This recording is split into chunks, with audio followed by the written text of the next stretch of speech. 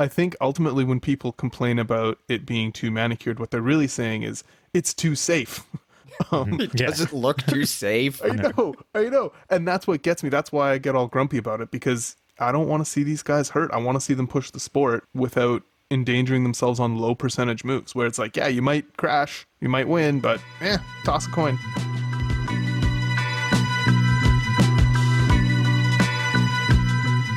Hey Pinkers, and welcome back to another Pink Bike podcast. This one is number 85, and it is a huge week in the world of mountain biking.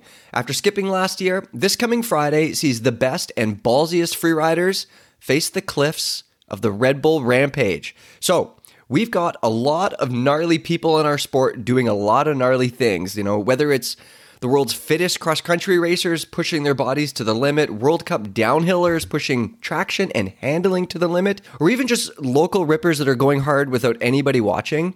But I don't think it's out of line to say that Rampage is, without a doubt, the rowdiest, scariest, most intense riding out there.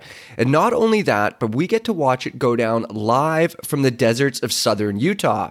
I'm Mike Levy, and today's show is all things Red Bull Rampage.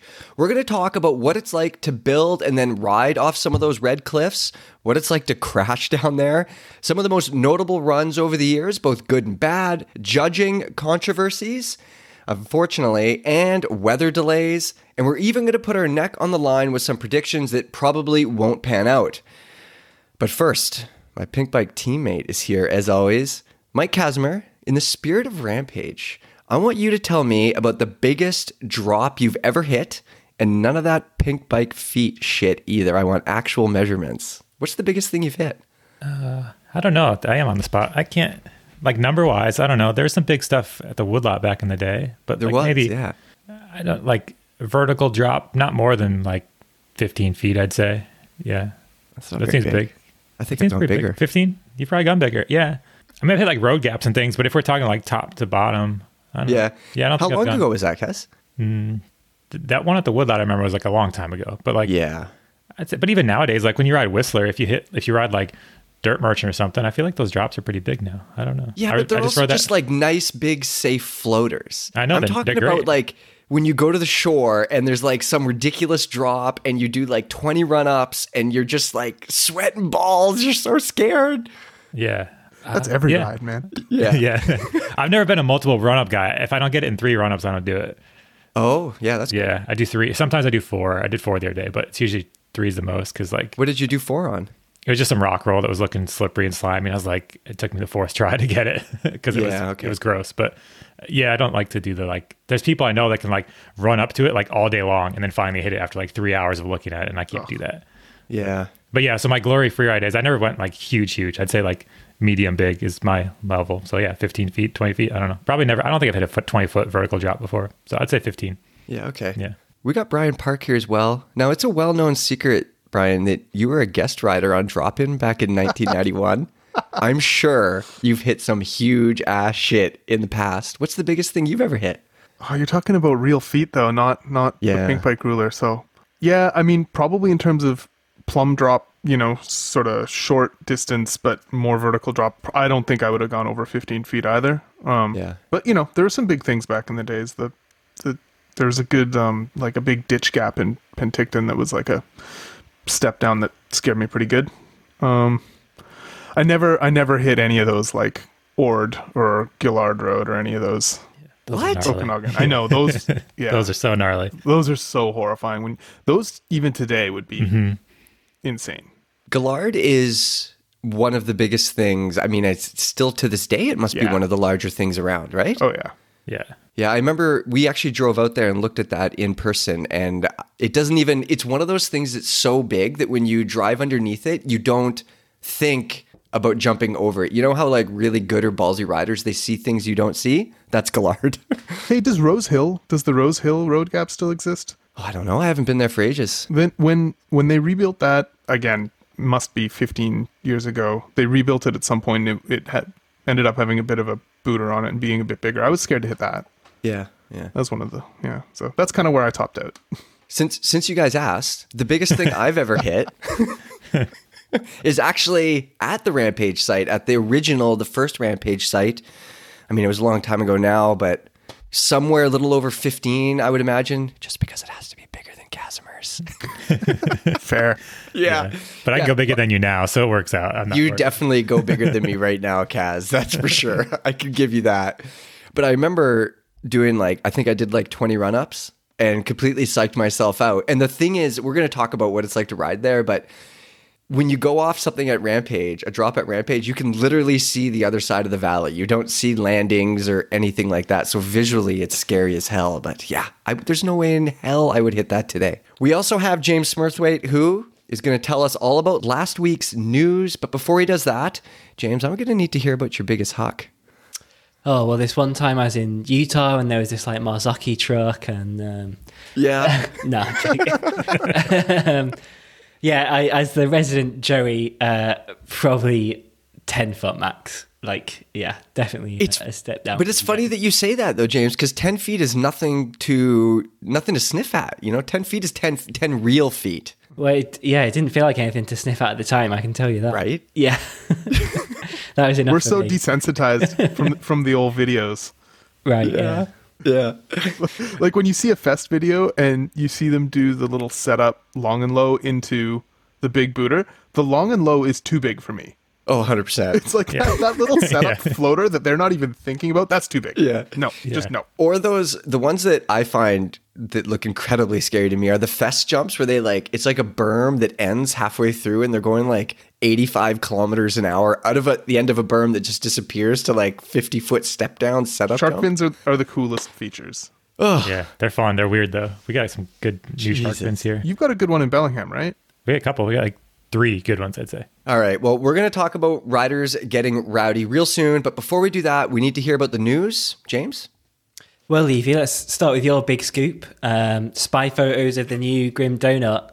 Oh, how did you pull off that crazy exclusive? That's wild. Yeah, I don't know. I think I just got lucky. I just had a real good connection with the people behind the bike. And yeah, they gave us the scoop. Yeah. We actually... Oh, so this was a manufactured... We jumped the embargo. Ooh. Yeah, going underneath the truck was really going above and beyond. Yeah, version 2 of the Grim Donut is here. This time instead of Genio in Taiwan, it's been made with Pivot at their US-based prototyping facility. I'm sure there are plenty of changes you want to tell us, but can't yet, Mike. But what can you tell us at this point? Well, we have made some changes to the geometry. I don't think we want to talk about that, though, do we, Brian? Nah. No, I don't think so. Do you want to tell them about the suspension, though? Sure. So we, working with Pivot on this, has been super fun. And they came to us with the first iteration and based on the things we'd asked for. And we went, this is really cool. Could you do one that pedals like shit instead? We don't want to lose what really made the last one special. Yeah. So instead, there's sort of 2 links, and one is designed by an actual engineer doing actual engineering things. You might have heard of him. His name is Dave Weigel or something. Sounds familiar. Yeah. And then the other one is pretend-engineered by us. So that'll be fun. It'll be fun to back those. I pedaled it around with the non-DW link. It's terrible. It feels a lot like the first Grim Donut. Perfect. And the reason that we did that, I think the geometry is obviously a big part of how fast the bike was, but I don't think that we should underestimate how much traction the bike has and negative anti-squat. I think that was a big factor as well. So we're going to see. So this way, anyway, we can change the link and we can test it as a efficient pedaling DW link thing, lots of anti-squat, or we can put on a non-DW link and it pedals like total shit. So I guess you're going to start that testing process now. When do you think we can hear more? Whoa, hold on. We're about to go into a field test, so I'm not going to start it right now. But in a couple of weeks, we're going to get into that. Yep. Kaz, you were at Sea Otter where it was kind of unveiled to the public. What did people make of it there? I mean, some people think it looks more normal than it should. like geometry's changed so much in bikes, people think it looks a little too normal, but it still looks weird. When you look at it from the right angle, it's like, ooh, something's different about that bike. It looks like something's wrong. It looks like a car crash. Yeah, so it's not a normal bike, but yeah, people are excited, and everybody at Pivot's super excited too. They're excited to like make something that's out of their comfort zone almost. So yeah, I'm excited to actually ride that thing too. There was a great mean comment about this is the most interesting bike Pivot's ever made, but I gotta say, Pivot's been awesome to work with on this. They were one of the only brands that we talked to that wanted to just come in and help us make something cool rather than turn it into like a marketing exercise. So big, lots of appreciation there. Brian, there's been about 5,000 comments. People asking if they're going to be able to buy one of these. Is that something we want to talk about yet, or no comment? Yeah, no comment. Next up is an update to Trek's Top Fuel. So Top Fuel, formerly Trek's XC race bike, but with the introduction of the Super Caliber a couple of years ago, it left the Top Fuel needing a new path. So that path is an increase in travel by 5mm to 120mm in the rear, with the option of a 130mm fork. It now features far more progressive geometry and some refined features as well.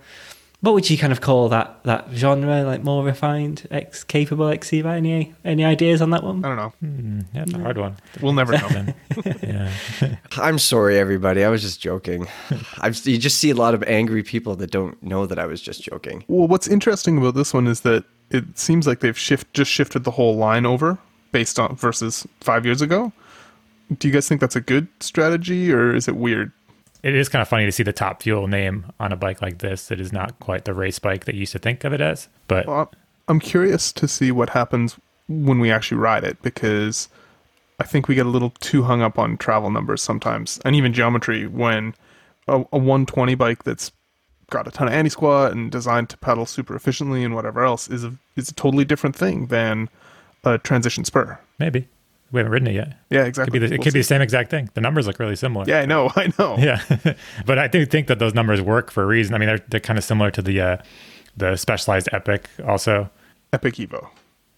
Yeah, right. Sorry, not the Epic. But there's these numbers at kind of a little sweet spot. So it's gonna be fun to see how that goes during the field test. Next up, Pond Beaver happened in real life with the return of Sea Otter last week. Kaz, you were there with Alicia. It seemed to me maybe a bit quieter than in previous years. Is that fair to say? Yeah, it was a little quieter, but I was impressed that they pulled it off. Like, it wasn't, I kind of was worried that it would just be like one sad tent blowing in a dust storm. And I was like, oh, that's not going to be good. But then there's a good amount of brands there. Like, got to see a bunch of people I hadn't seen in a while. And I was there earlier than, it gets busier on the weekend. So I left a little bit early. So I wasn't there for what was probably the busiest day. But I felt like it actually went pretty well. What was the most exciting product you saw there, Kaz? You personally, most excited in? There's some good stuff. I think I like 510's Velcro shoes that are coming out. They're like a mid top, and I'm going to get some because I want Velcro shoes because they kind of look bad and kind of look good.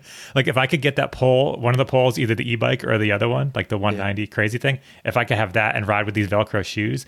And then POC has these waterproof coveralls that they make. They look like Carhartts, and I'm going to get those Europe. too. It's going to be so good. It's to Europe. No, my winter is going to be amazing. I'm just going to have waterproof coveralls, Velcro shoes, and then some kind of goofy bike, and I'll be really happy. Do those pants have a pocket for a cigarette carton? Well, yeah, they have the front pouch, I think. You could probably go fly fishing with them too, I think. Oh, perfect. Yeah. So those things were all there. There wasn't anything crazy groundbreaking, I wouldn't say. There was a bunch of flight attendant bikes floating around just because SRAM was showing that stuff off. But there was no never been seen before 15-speed drivetrain or anything like that. More, lots of companies still don't have stuff to sell really. So the thing that I've missed most about trade shows is the random weirdos with a garage built product walking around trying to get somebody to look at it. Sometimes those folks don't email us, and they should. So trade shows are the place where we often see some of these people don't have the internet. It's very weird. In Morse code. Yeah. Did you see anything like that? Was there anything super weird? Nothing, not too much. Nobody found me. I moved pretty quick because sometimes those people try to glom on and grab your coattails and show you their crazy thing. You're like, yeah. So I moved fast, but I think that guy with the Digit bike, I didn't get to meet up with him, but that has the shock is incorporated in the frame. I think he was wandering around down there. Oh, nice. There was another bike I was supposed to see, but didn't. But hopefully we have something about that coming up soon. I did meet that guy, RRD Blocks. He's like the wheelie king. Like he's got like half a million. Yeah. We hung out a little bit. I just like started chatting with him because he's super cool. He lives in New York. Did you get him to wheelie? Yeah. He's very good at wheeling. Yeah. I would imagine. Yeah. I just wanted to talk to him because he's cool. And like, because I think he lives in New York and he's got like 500,000 Instagram followers because he's the guy that's always wheeling like straight up buses and does the swerve and stuff. And that's what he does all day. I asked him if he knew about mountain biking. He's like, no, I went to Mountain Creek once and got real tired. It's not for me. But then I asked him, but then I asked him like, how much do you ride each day? He's like, 12 hours or so. It used to be 16, but I cut back a little bit. And I was like, I bet you'd be fine at mountain biking. Like, is he delivering stuff on bike, or is he just like wheeling for 16 hours? He's just like a wheelie guy. Yeah, I love it. I know, it's awesome. That dude, it was probably the best part of the show is chatting with that guy. So, D-Blocks is cool. Going back to Trek, they released their first ever sustainability report, which is also the first we've seen from a major bike brand. Ed did a little article going through sort of some of the main takeaways, and they include that carbon frames produce 3 times as much emissions as alloy. EMTBs are unsurprisingly more polluting than regular bikes, and the air freight is 85 times more polluting than ocean freight. What did you guys make of this one? Pretty badass that they're doing it. It's nice to see some people actually talk about it and acknowledge that, hey, you can't. It's a bike, therefore it's green. Like, I hate that shit. So it's nice to see somebody at least acknowledge that there's a environmental cost to making anything. Yeah, I agree. It's good that they're acknowledging it. I think we have a little... Seb Stott has an article coming up pretty soon where he asked a bunch of companies about their CO2 emissions plans, which will kind of falls into this general environmental theme. So yeah, it's just good to like acknowledge that companies are looking at stuff. So do you guys believe in climate change? No, I'm going to edit that out. Don't worry. Yeah. I believe in it as much as you believe in aliens. You have to believe in aliens, Casimir. At this point, I don't not believe in aliens. Yeah. Back on track. Can we just talk about Hollow Earth for a bit? Hollow Earth? Yeah. Can we just make this a Hollow Earth podcast? I mean, if you want to talk about the possibility of breakaway civilizations, then that's a topic I would love to discuss, Brian. I just want to talk about Agarthans inside a Dyson sphere inside the Earth for a minute, just for fun. That's not where Dyson spheres go, Brian. I know. It goes around the outside. God, what do you think I am, an amateur? There is some compelling evidence, though, that rather than ETs, that some of the things we're seeing might be some sort of advanced breakaway civilization from long before, and it's why that sounds crazy. Is it actually any crazier than something coming from Alpha Centauri? None of it's crazy. I love it. That's the thing is, I don't think any of it is crazy. You wouldn't because you're believing it. Back to the news, everybody. I think this is good. I hope other brands kind of follow suit. Do you think we'll ever get to the point where people would buy a mountain bike based on, it coming from a more environmentally friendly company? I think we're already there to some degree. It matters to a lot of people. I think it's worth putting it into context of how small and light a bike is compared to the waste generated by almost everything else we do, whether it's having kids or driving to work or whatever else, or the jobs that we have. One thing that I thought was interesting was the air freight thing. So I think that's so companies air freight bikes for really 2 reasons. Well, and they're kind of the same reason, and that's to hit a calendar that they've agreed to with distributors or retailers to not lose out on that money. And obviously air freighting is more expensive. It reduces their margins. But the more we can get away from the yearly seasonal cycle of new products at X time or Y time and launching when things are ready instead, it's our fault. Like, they're air freighting bikes so that journalists can ride bikes early, etc., and get things ahead of time. If everybody would just chill out just a little bit, just air freight a couple of bikes for pilot runs or whatever, and put the rest on a boat, that would help a lot. Moving on then, Tinker Juarez has been let go by Cannondale. Tinker, bit of an XC legend, World Cup winner, 2-time Olympian. I think he's still quite a big presence in that sort of California race scene. I don't think this is something we would normally cover, but the way he kind of went about it meant we simply kind of had to. So he posted on social media, I'll read the thing out in full. Hi everyone, if you haven't heard or not, Cannondale is dropping me because they don't have the budget to keep me on. $25,000 isn't a lot for a cyclist who raced almost 50 years, and I don't have time to write everything I've done, but I could guarantee I sold more bikes than anyone racing for Cannondale. I gave my life to promote Cannondale, and I believe I race as much as your top XC racer and more, so how can you just drop the best ambassador in the sport? I got this very powerful and touching text from my fan Paul today after my ride. He said, if Cannondale drops you after all you have done to represent the brand, I will boycott them forever. They should grant you life ambassador status because you are the greatest of all time. You are a legend and inspire me to keep riding. God bless. These words hit me. I'm thankful to Paul for these kind words. I know there are 10,000 people that feel like I do. Please post your feelings because it is not fair to be done like this so cold and unexpectedly. Tinker has deleted that post. We spoke to him about clarifying and sort of expanding on it, but he kind of never really got back to us with anything there. He is a legend. It's a real shame to see him kind of splitting with a sponsor in this way. What did you guys think? I think a lot of people listening to this might not realize how important Tinker was back in the earlier days of the sport in the 90s and early 2000s. But on the other hand, well, first off, we don't actually know what happened sort of like behind the scenes, but I always hate, like these posts are always like, they're kind of cringy, aren't they? The other thing is like things change, things have to change. They have to move on. Tinker can't be sponsored by them forever. We see riders transition into development roles, Brian. Yeah. I think we all know riders who have done that. What do you think? Yeah, I mean, there are tons of... It's always interesting to see what brands do with legends or what legends kind of carve out for themselves. It's weird that somebody like Darren Barraclough really struggled to get support in the later part of his career.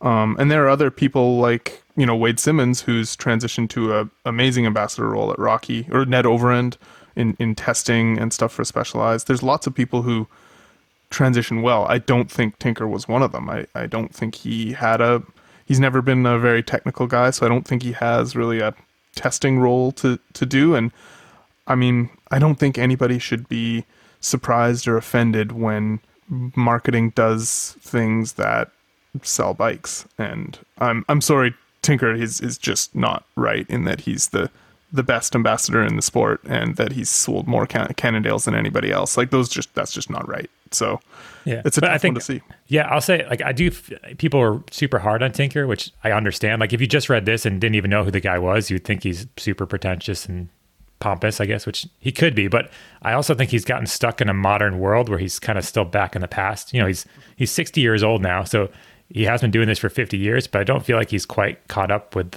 what it takes nowadays to be an ambassador. Like, social media wise, you have to there's a lot to know about what to say, how to write it, even how to just be a presence on Instagram, where, whatever your thoughts are on social media, if you're going to be an ambassador, that's how you connect with people. So I think he's just gotten kind of left behind, and I'm sure it's frustrating for him, but it's also probably frustrating for the companies too, being like, Tinker, this isn't how you do things. So, I mean, there are lots of people. We had Travis Brown on from Trek, and he's a former high-level racer, and he's transitioned really well. I don't think Trek's paying him for his social media presence. They're paying for him for his testing, right? He's our 32-inch wheeled messiah. But there are lots of things. Wade Simmons is a sales rep for Rocky Mountain. There's lots of ways that legends can continue a mutually beneficial relationship with their brands. It just sucks to see this one kind of end like this. We're in the news with some industry stuff, and that is that Pon Holdings has bought Dorel Sports for $810 million. So Pon, probably best known in the mountain bike world for being the parent company of Santa Cruz and Focus, and it can now add GT, Cannondale, Schwinn, and a fair few more brands under its umbrella. This makes it the biggest bike brand in the world by revenue. So they are predicting an annual take of 2.5 billion euros. Giant was previously kind of the highest with $2.45 billion. So this is super, super significant. What do you think it means for those Dorel brands, the GTs and your Cannondales? Well, I haven't gone as deep into this as I would have liked before opening my mouth, so I'm sure I'm going to put my foot in it. I guaranteed you went deeper than me. I think there are a few interesting things. The first is that they bought the brands, not the business. So they bought the brands from CSG rather than buying all of CSG and its debt and whatever else. So I wonder what that's all about. I think that they have a better, those brands, there's a lot of smart people at GT and Cannondale. And I think that they have more experience in e-commerce than Pawn does. So I'm wondering if there's a play there a little bit. I hope that it means that we'll get a clearer, I don't know, the GT especially has been tried to be so many things to so many different people over the years that it'd be nice to see GT kind of freed up from the need to be a Santa Cruz or compete with Santa Cruz. Yeah, I think you could, I mean, when you look at their list of brands now, it almost kind of makes sense. Like if you're, you know, you could see how they could position Santa Cruz, keep it up in that high-end brand, and then GT, like you're saying, maybe make it a little more consumer direct, or you're more like a little slightly more affordable, and just kind of differentiate that. Yeah, be interested to see where it goes. I mean, Pawn is huge. And if you look at the things that Pawn owns besides bikes, it's really crazy too. They own so many things like construction equipment, and like I think they have some luxury car sales or something over in Europe. It's a massive company. Yeah, it's pretty crazy. They only really started getting into bikes, I think it like 2010 was when they bought Cervelo, the road brand, and now 10 years later they're already kind of the biggest brand in cycling. It's pretty wild how kind of quick they've moved on that, and yeah, genuine like giant of the industry now.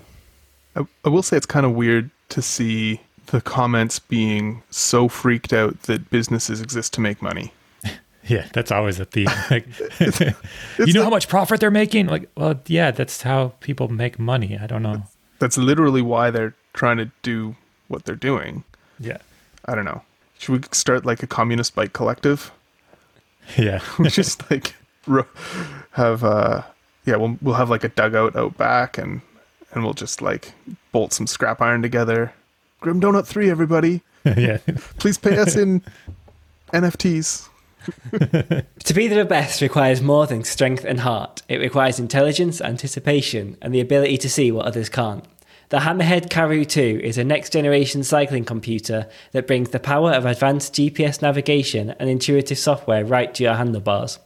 Intuitive software delivers a seamless Strava Live segments experience, the best mapping and navigation, and highly accurate data, allowing you to explore and achieve your goals.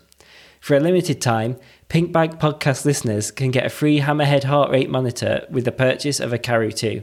Visit hammerhead.io right now and use promo code PINKBIKE at the checkout to get yours today. All right, and that brings us to our questions. Now, if you missed the super duper leaked top secret spy shot first look prototype article, I think I hit all the important words in there. There's finally a new version of the Grim Donut. This one is built by Pivot Cycles. Now, unfortunately, we already talked about this. I didn't know James was going to put it in the news, but we're going to go over it again. We have 2 questions to answer, and the first one is from TSR497.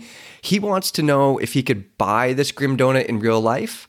The answer right now, TSR497, is definitely not, but we are obviously thinking about it. So there might be some sort of limited run down the road. Brian's looking at me right now like, stop talking. But there might be some sort of limited sales down the road. All right, our next question is from Randy Verified. He says, looks like a DW link. Mike Levy wasn't fooling. And he posted a link back to our April Fools article when I guess we weren't fooling, were we? We said it's going to be built by Pivot and might have some DW link stuff going on, and that's the case. So Randy Verified, you get 3 Pink Bike tokens to spend them where you see fit. Where would you guys spend your Pink Bike tokens? At the Pink Bike store, I'd buy t-shirts. Well, you need them because no Grim Donut isn't going to send us any more t-shirts, Kaz, because Levy leaked the story. Oh, Kaz, I don't know if you read that leaked spy shot prototype first look article, but you're fired. We had to fire you because Grim pulled their advertising dollars. I did see that. Yeah, that's unfortunate. I'll keep volunteering. I think VancouverMountainBike.com might be hiring, though, if you want to check it out. Nice. I'll give him a call. All right, and that brings us to our discussion today. We're going to be talking about the biggest free ride event in the world, Red Bull Rampage. I don't know if you guys are aware or not, but it's been 20 years since Wade Simmons won the first Red Bull Rampage back in 2001, which is kind of crazy when you think about it. Now, the competition hasn't been held 20 times, of course. It's been held 14 times in total, and it's framed some of the sport's biggest moves. You guys remember Tyler Clausen's unbelievable bomb drop in 2002, and all the OG Rampage riders like Cam Zink spinning and then flipping the Oakley Sender, Semenuk somehow buttering the most hectic terrain around. A lot has happened over the years, so that's where I want to start it off. Casimir, what are some Rampage moments that stand out to you? Yeah, we hit some of the ones that I would have thought, like Zink's spins have always been crazy. Just dropping that far and spinning seems ridiculous. It was a couple years ago when Nico Vink was working on a line that he didn't quite pull it off, but it just looked so heinous. It was like straight down the cliff face. Do you remember that? Mm-hmm. Yeah, he didn't finish that line in time. And yeah, he had a hard slam. Sent it in finals, even though the line wasn't done. Yeah, went over the catch berm at the bottom. It was awful. Yeah, it was awful. But that line looked just insane. Let's see who else. Sam Reynolds. I think he had a big Superman over a canyon gap. That was pretty huge. Mm-hmm. All of Semenuk stuff. Like I always just like how Semenuk throws in like techie bits, but then he'll do also his slopestyle, flippy, spinny stuff. So and the most horrendous lines. Yeah. That's. I mean, he's like got technical mixed with. I mean, his lines win for a reason because they have all the stuff that we'll talk about. And I like the OG stuff too. Like back in the day, that was the stuff that made me want to be a free rider. You know, just watching those guys drop into weird sandy pits and try to ride things. Now that you're watching it, what they're doing now, do you still want to be a free rider, Kaz? No, I cannot be a free. Well, I wish I could. Like I do, but I can't. Like I understand that that ship has sailed a while ago, and I never could have done what they're currently doing at any point in my life. No. What about you, Brian? Is there anything that stands out memory-wise? I'm sure many things do. Yeah, I mean, you touched on a bunch of the big moments. I love, I forget what year it was, but the year that, we maybe talk about this in the robberies discussion, but Darren Bearclough had that really cool, like, natural wall ride, super creative line down. I love that line. That was a really, really good run. Other standout moments, I'm going to tell a Wade Simmons story from the year that they tried to have another Red Bull Rampage in, where was it, Australia? Oh. Yeah, they had tried to have another Rampage in Australia. When he did that huge drop with a flat tire. Yeah, so he did that drop with a flat tire. What he told me, though, is, and I think he got second on the thing, but what he told me is that he got a flat almost immediately out the gate, and they had the opportunity to do a rerun if you got a flat, because everybody was getting flats. And at that point, he, like, between the adrenaline dump and just being lazy, he was like, fuck it. I'm just gonna do this run at the flat. What other? Shout out to Spinergy wheels, though, eh? Yes. Yeah. Looked fine. Looked totally fine. What was that event called? Because they had like a sliding thing that it was like a skinny that you got on it. It was like a platform and it slid forward, and Sam Hill did it.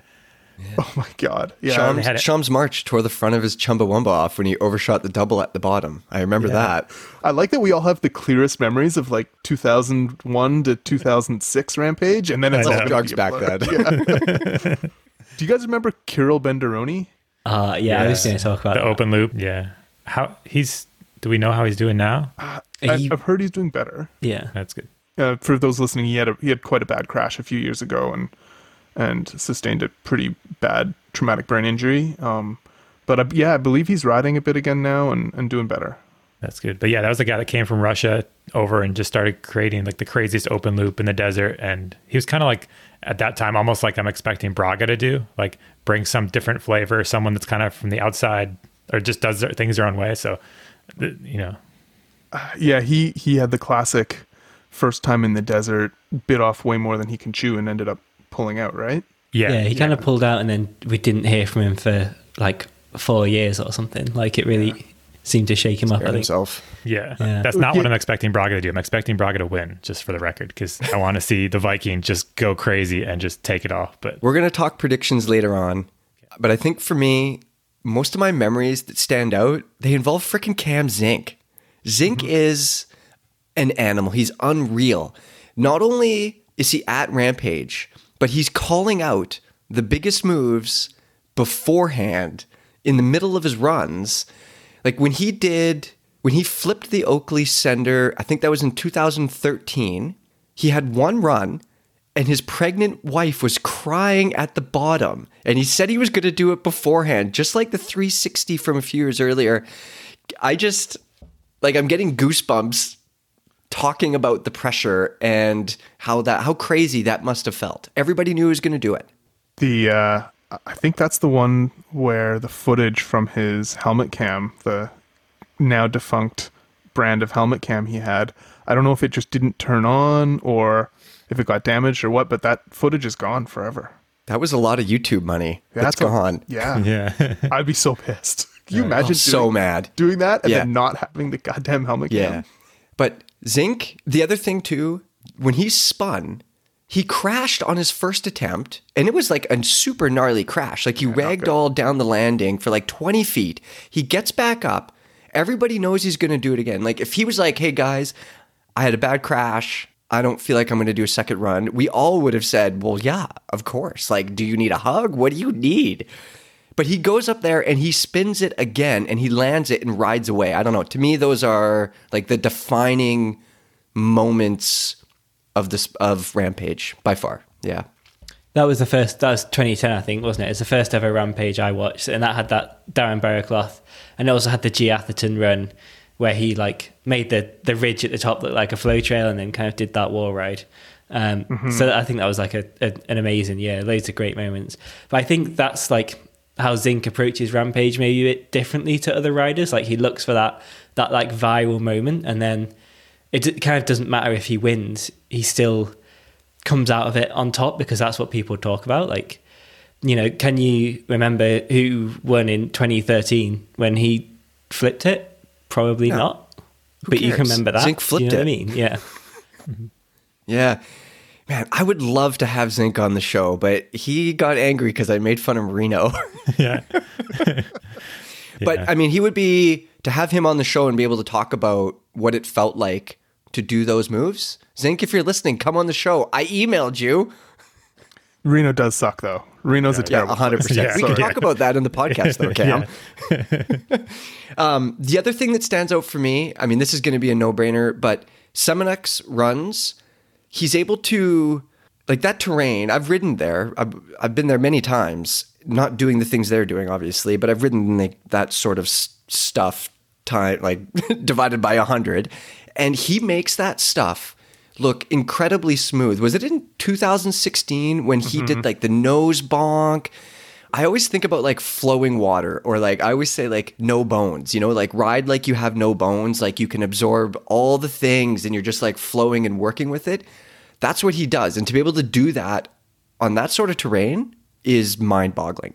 I think sometimes he's actually gotten downgraded in score because he makes things look easier than they are. It's so difficult to be flowy there. Yeah. Yeah, I think that's one thing. It's easy to overlook when we watch all these people hit these giant drops and lines. They almost look easy. So I think a lot of the armchair viewers are like, oh, this is easy. It's too chill. It's slopestyle. This isn't free ride. But in reality, these guys are riding some like just the steepness to start some of these lines. It's very scary. Yeah. I really like how you have these 2-3-time winners coming there this year. You have Sorgi, who's a very different rider than Semenuk. And Kurt can win this again by riding how Kurt wants to ride, which is a sort of a more raw, straight down the mountain approach, going absolutely massive. Or Semenuk can win this by doing Semenuk things, which is a very different type of riding than Kurt does. And man, slopestyle is fucking boring because only one type of rider is ever winning these things. Whoever can squeeze in the most stupid tricks. But this is completely different. And a competition where you could have Kurt win or you can have Brandon win, that's pretty special. That's a good point. And if you look at the list of past winners, it's not just all slopestyle people. You know, you have Reader up there and you have Semenuk, but then you also do have like your Sorgis and your T-Mac. Yeah, people that are more free riders than slopestyle. So. Yeah. Before we move on to the next question I have for you guys, I also want to give a shout out to Kelly McGarry's runs from the years past. Dudes, over that freaking canyon gap. That's an iconic moment for sure. Yeah, that was great. People didn't expect it either. That was one of, some people expect to do those crazy big things, but then Kelly just like, yeah, I'll do this. All right. over the years, there's definitely been some judging controversies. We've seen some riders maybe scored a little lower than we thought they should. But I mean, we all also know that judging, man, I would never want to be a judge. You can't win almost, you know? So over the years, I want to know who you guys think was most robbed. And I don't want you to tell me Norbs. Casimir?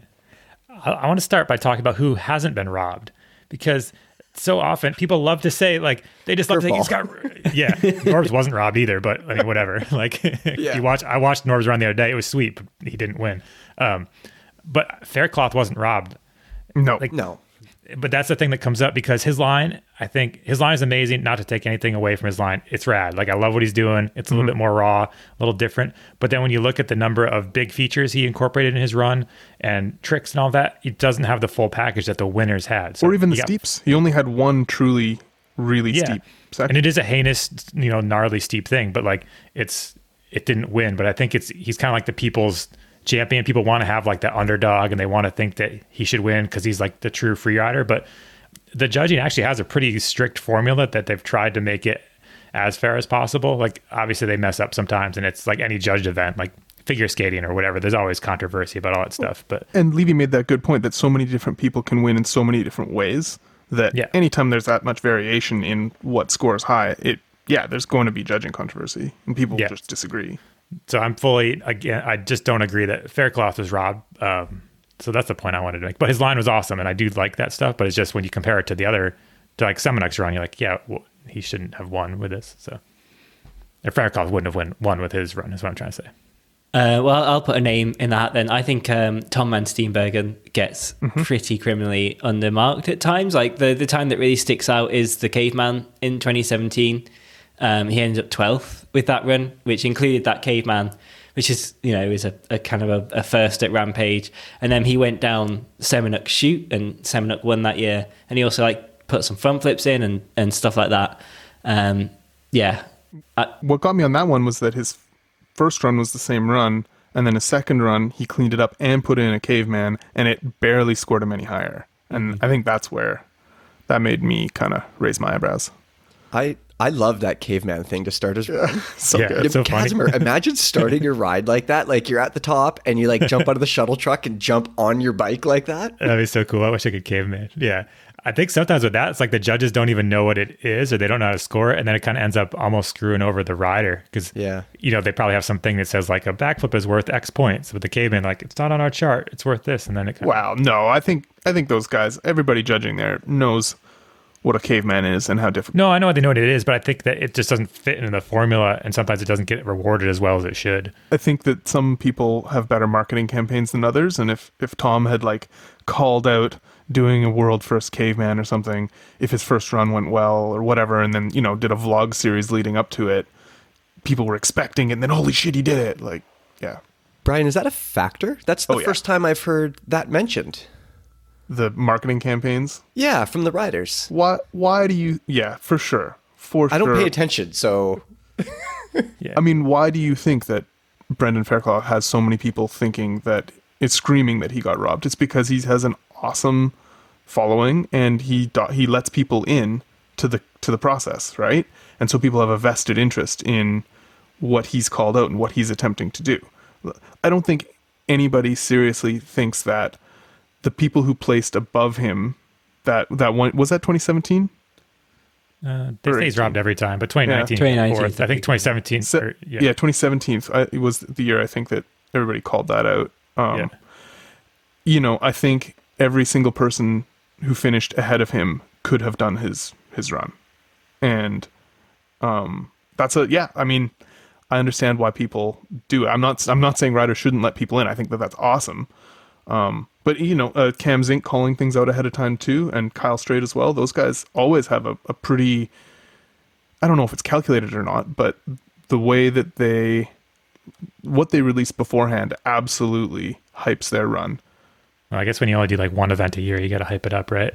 Oh, Kaz with the salt. Semenuk can do 0 events and still be the best rider, Kaz. That wasn't a dig at Semenuk. That was Straight and Zink. Yeah, Semenuk can do whatever he wants. Zink though. I mean, those guys, they're past the point of doing all that stuff, They don't need to do all those things anymore. Well, I do think that we're seeing a changing of the guard soon. Like, I'll go down this route. Like, I do think that Zink and Straight, eventually they're going to have to stop doing this. Like, you can't continue forever pushing the limits so high.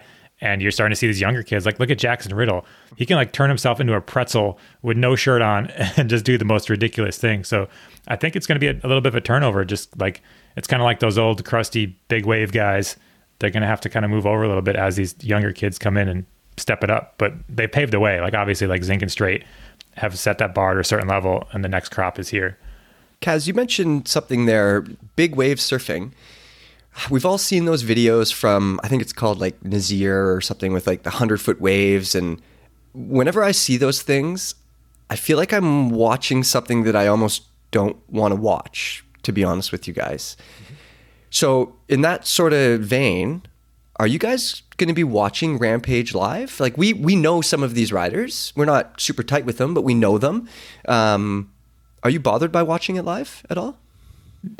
I'm not. I do like watching it. I probably will watch it if the timing works out or whatever. But it is scary, and like for me, rather than big wave surfing, it reminds me of that. But it also reminds me of like free skiing competitions. Like years ago, I used to do a handful of those every year, and just being there and like knowing what that feeling is like, and watching your buddies go down, and it's just so on the edge because the consequences are pretty high, whether it's on snow or on dirt. So I get nervous watching some of these lines. And I just don't want people to.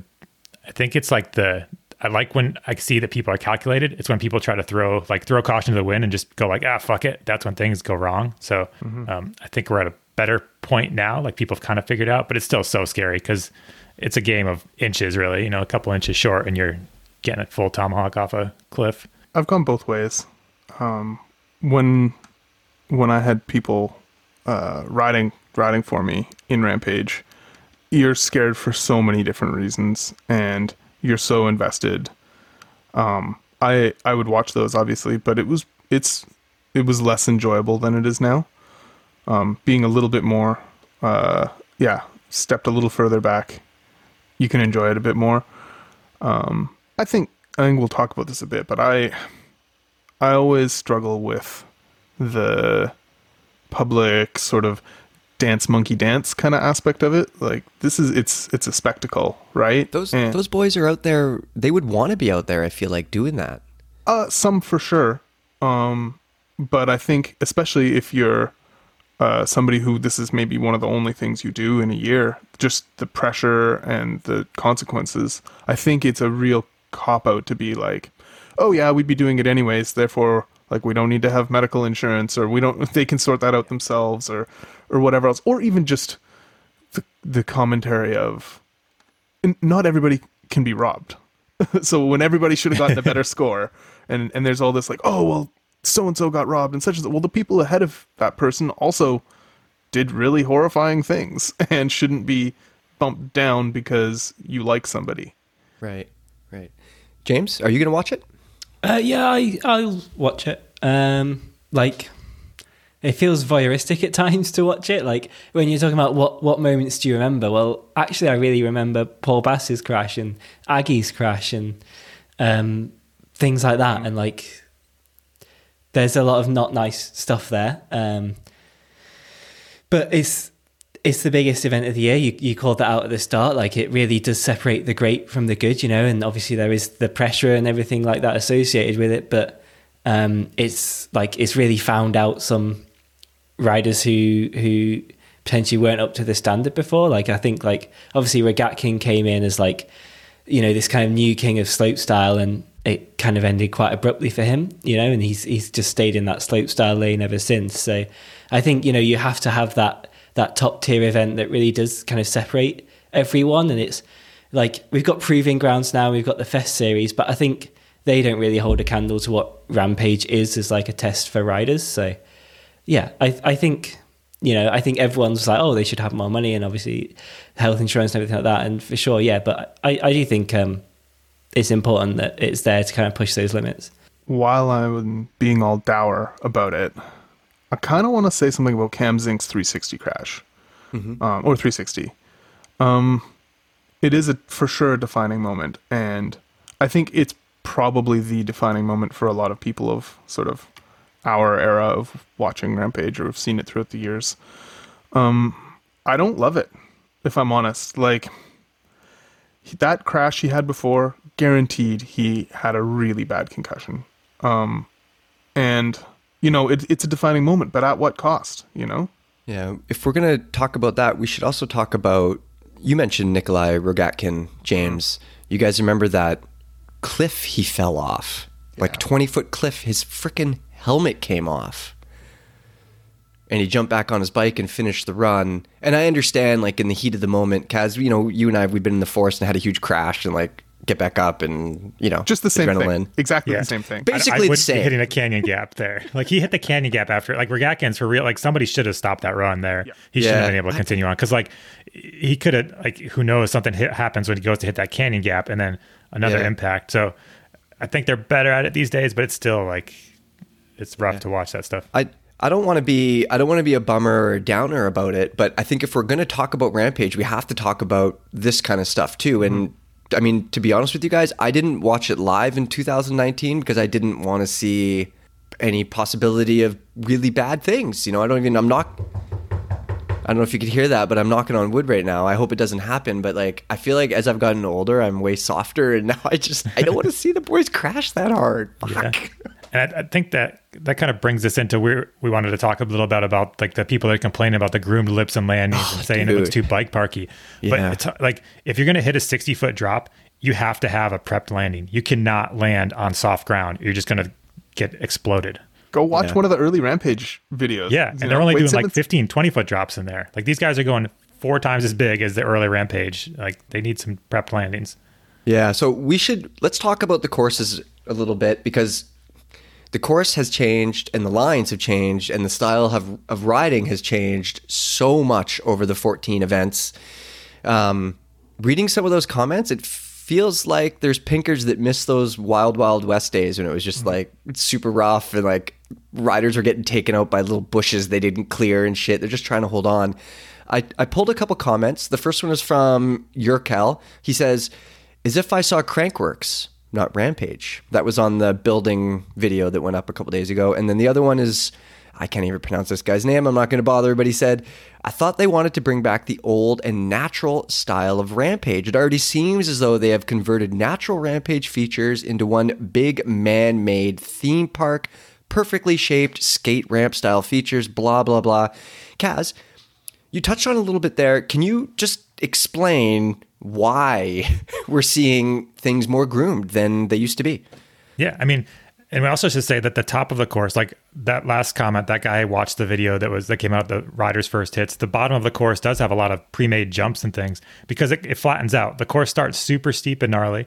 And I guess before I go even further, originally this year they had planned to have a whole new venue. So you would have seen different builds, but that fell through. So we're back at a venue that's been used before. So that's why you already have some takeoffs and landings already in place. And there's no point in trying to go rebuild in a full new zone when you have a nice takeoff and landing there, because it takes forever to stack sandbags and get this stuff going. But to go back, the top of this course, no matter where you start, you have to go down some super steep, rowdy, natural line. And so you've got that, then you have the natural chutes. And as it goes down, the terrain does start to flatten out. And so in those flatter spots, they've put these feature ins to keep it entertaining. If those weren't there, there wouldn't be any really excitement. Yeah, you'd just be kind of cruising through like something any of us could ride. So that's why those jumps are there, to keep it entertaining for the viewers and let these guys showcase some of the tricks that aren't possible up high and the gnarlier stuff. Yeah, I think you have to remember this is not just the biggest event within mountain biking, it's also the event that kind of pushes through the most into the mainstream. You know, it gets showed on like American TV, I think, right, as like a primetime thing. And like, I guarantee everyone on this podcast has had a Rampage clip sent to them by someone who doesn't mountain bike and is like, have you seen this? Is this what you do? You know, like these, you know, those things like the Kelly McGarry Canyon. Pretty much. Yeah. You got it, Mom. That's what I'm going to go do today. Bless you, Facebook aunt. Yeah.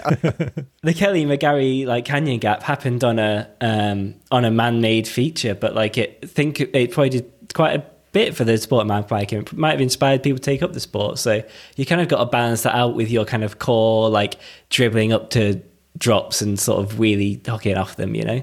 The other thing that we need to mention is just the sheer size of these things and the stuff that they're doing off of them now. So I spent this morning, the first hour of this morning, watching old Rampage footage. And I paid for this. I just want to pay with that out. I'm just at work, everybody. And they were doing some huge stuff back then. Like Tyler Clausen's bomb drop would still be big today. Mm-hmm. But the thing is Clausen just rode off it and held on. Today, they're spinning, they're flipping, they're doing all sorts of things, and they are going even bigger. So to do that, I mean, you can't just be landing on freaking sagebrush, people. They need transitions. Hard-packed, wide transitions because they're flying 80 feet.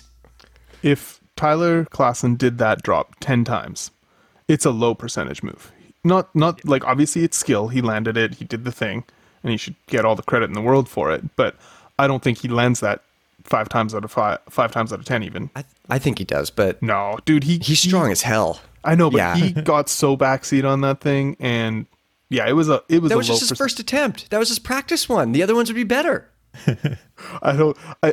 Doing that one 10 times is not reasonable. Whereas doing, these guys, once they've set up their 60-foot massive drop now, it's a much safer thing. And I think I think ultimately when people complain about it being too manicured, what they're really saying is it's too safe. It doesn't look too safe. I know.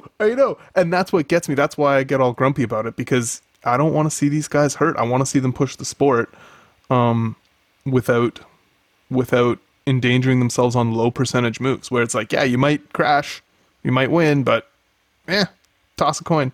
Yeah. Totally. And we could also, I think people, when you see more tricks, people start to say, oh, it's slopestyle. But I would say, at this point in the sport, there's more people in the whole world that can do backflips on a mountain bike than there have ever been at any time in mountain bike history. These guys can do tricks and stuff just without even thinking. So why not add to your run and spice it up? It's, again, the level has increased so much. Remember how big of a deal it was when Gracia did his backflip that was 2 feet high?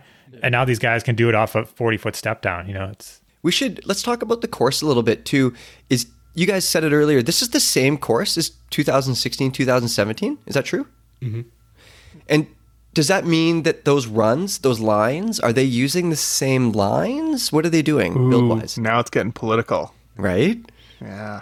What's going on there? So there's lots and lots of bullying.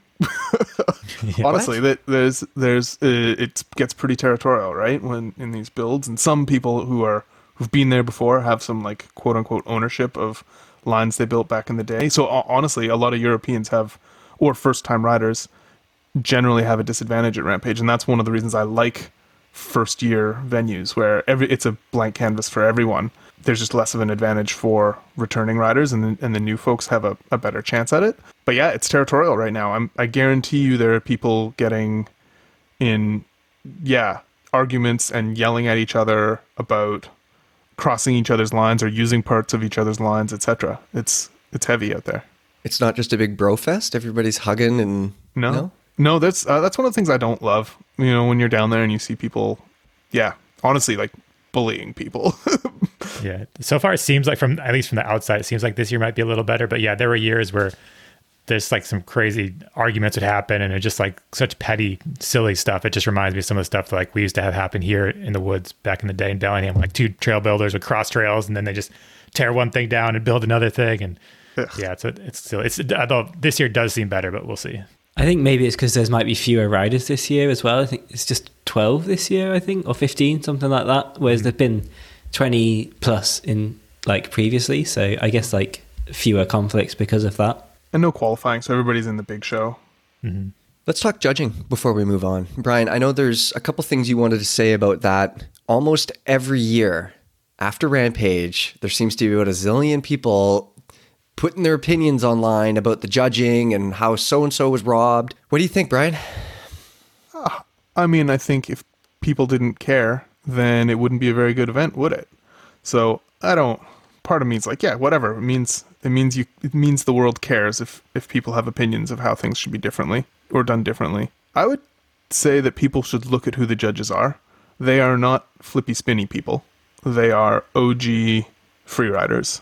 And I think it's worth remembering that it's different scale in person. For example, was it 2019 Brandon did the flip lily pad thing, like the on-off drop? Mm-hmm. That looks, I watched it this morning, also, for research. On video, that looks very cool, but you see it and you go, it seems like, of course he did it. It just seems like just a natural thing for him.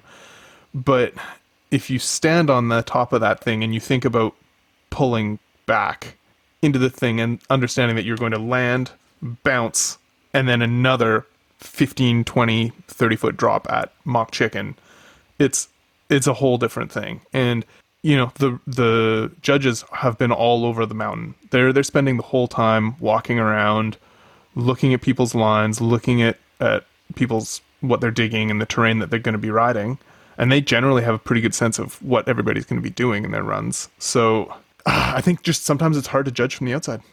Yeah, having been there and ridden some of that stuff, not their stuff. I had a crash there. I want to talk about my crash there. I talk about some perspective. My buddy Wayne and I rode that Canadian bacon line, and near the bottom there's a drop. It's not that big. It's like 12 or something, and it was a little windy. Like the 2001 Canadian bacon line? Yeah. Really? And from the OG site? Yeah, I was on my orange 224, I think. Full racer boy, flat handlebar. That's might have been why I cartwheeled so much. That is a really good claim to fame, Levy. You should bring that up more. Well, I didn't finish it. So a drop near the end, it didn't even feel that windy. It was like a light breeze. Nothing like these guys have to face. And I went off this thing, and the wind picked up as soon as I went off it, and it just pushed my bike to the side. And I had this crash where we walked it out later, and I hit the ground 3 times in 75 feet. I went off the side of the mesa, and then I ended up getting stuck to my sleeping bag for like the next week of the trip because the scabs wouldn't heal. They just kept bleeding. But the point is perspective. Like on camera, I have pictures of that drop, and it looks like it's 5 feet. Mm-hmm. And you can't tell it's windy. You can't tell how exposed it is. And it ended up being one of the gnarliest crashes I've ever had. If you're not there, you don't know, people. That's the point. I was looking at the 2019 versus the 2017-18 of Brendog's run too. And in 2019, where he placed higher, it actually looks much easier. Like he just flows it, and he just flows the rock, and you don't feel the fear. Mm-hmm. And you don't, he doesn't creeper into that sort of crack rock roll after as well. He just cruises it, and it's more impressive. That's more impressive to the judges. That scored him higher. But I still think that the fear is one of the reasons that people wanted it to score higher the previous year. Yeah. Man, you know what Semenuk does? Obviously, Semenuk is winning. Like he has mad skill, and he's doing all of these crazy huge things on the jumps and drops. But what I love about Semenuk's runs, it's the stuff he's doing in between. Mm-hmm. The other people, a lot of them, it looks like they're just riding down, like you're riding to the next move. Semenuk is doing like these freaking beautiful nose bonks, manuals, pedal flips, and he manages to make it look flowy. It's crazy. Mm-hmm. I think that's a big factor in some of his wins. Right, and it's a big factor to the judges, but not necessarily to the viewers at home. Yeah. I think that's why some people... I actually think that Brandon has gotten, not robbed, but underscored in the past. In a couple of years, he hasn't won. I've actually been like, oh, maybe he should have won, or maybe he should have... There's one year he got 4th, and I thought he should have been 2nd, or like a pretty clear 2nd, if not 1st. Also, let's talk about Andreu. We haven't talked about Andreu at all. Oh, that's one of the best runs of all time. So good. The one where we just went like 5,000 miles an hour straight down the whole thing. That was so the steepest shit. And like almost died, but then pulled it together. Yes. That was amazing. Yeah. He could win this year too. Mm-hmm. That was the 2017 or 18 event, but the one before in 15, 16, I think, when he won, the year he won. I love that run. That's one of my favorite runs. Yeah. Even in 2019, he didn't get a full top to bottom. Do you remember his like save? Where he kind of came off the side of one of his drops, but still like dropped in. He's wild. Yeah, he's definitely a contender. All right, so we're recording this on Tuesday, and a lot can happen between now and Friday when the big show goes down. But let's talk about some predictions. Brian, who do you think is going to win this thing? Who's looking good out there? I'm so disconnected right now. I've got so many bloody spreadsheets. I haven't spent enough time on what's going on with social and the internet. Can we make negative predictions? Yeah, of course we can. Okay. I would love to see Braga do really well. I'm not sure he's going to. I love what he brings to the event. I love that we're seeing people like that come in, and I hope I'm horrendously wrong, but I think that it is... People always have really high expectations for these first-time riders who's coming into a third year at a spot without the experience of this type of thing. He's such a cool guy, and I love his approach to riding, but I think it's a tall order for him to place well. Yeah, first year there too, which I think is a factor. James, who do you got? I think if Semenuk pulls off what it seems he's planning with a single crown fork, like flip whips or something like that, like that is going to be like a really huge thing for Rampage, and probably enough to get him the win, and probably sets a precedent for future years of more single crowns, which I think that would be really cool. I'd like to see Tom van Steenbergen. He was who I said got robbed. I'd like to see him get some redemption at that same venue. I think that would be cool. Mm-hmm. Of the newcomers, I think Jackson Riddle's got a much better chance than Braga of doing well. Really? Mm-hmm. Yeah, 100%. Wow. Yeah. Kaz, I think, how many points is Braga going to win by? All of them. It's just like so many Viking doubloons or whatever. No, I think I'd love to see him win. I don't know if he'll win. So I think my top three would be Semenuk first, Braga second, Riddle third. I'd like that to would see be that awesome. Podium. Yeah. That'd be like my ideal podium of people that I really think are doing cool things. For me, I think if I could just choose anybody to win, I would love to see Zink come out and do a couple things in his runs. Like, again, like go the biggest and do the gnarliest thing. I love that. And then I want him to retire, maybe, you know? But I think if Semenuk does whatever he's planning with his single crown fork, James, yeah, you're right. Semenuk will win if he pulls off what he wants to pull off, whatever the heck that is. I would love to see Braga win or Cam Zink win. Those are my three. Any of those guys, it would be absolutely amazing. I think Wade's coming out of retirement, going to show these kids how it's done.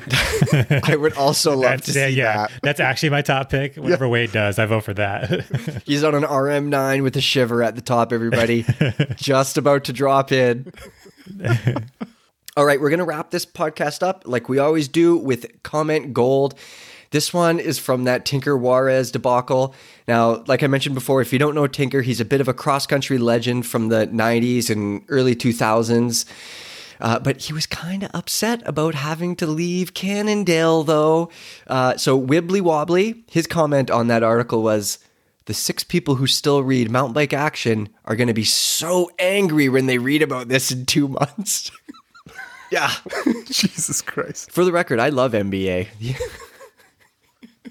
Anyways. It doesn't matter how much. It doesn't even matter if it's true or good or whatever. That's just such an amazing comment. Yeah. Wibbly Wobbly. So many points. 4 pink bike tokens for you.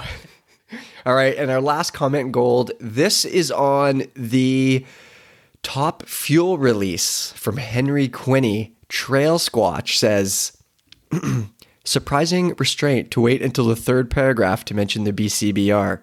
That's true. The BCBR has just become the secret way to say downcountry. If you just say the bikes for the BCBR, it's like, one race. All this whole genre of bikes is made for that race. Yeah. All right, everybody. That is it for our Rampage chat this week. Episode 85 of the Pink Bike Podcast. Make sure to head on over to Cam Zink's social media to tell him to come onto the show to talk about Rampage, talk about Reno, all those sorts of things. And let us know in the comments, who do you guys got for the win? Who's going to do something crazy? We'll see you next week.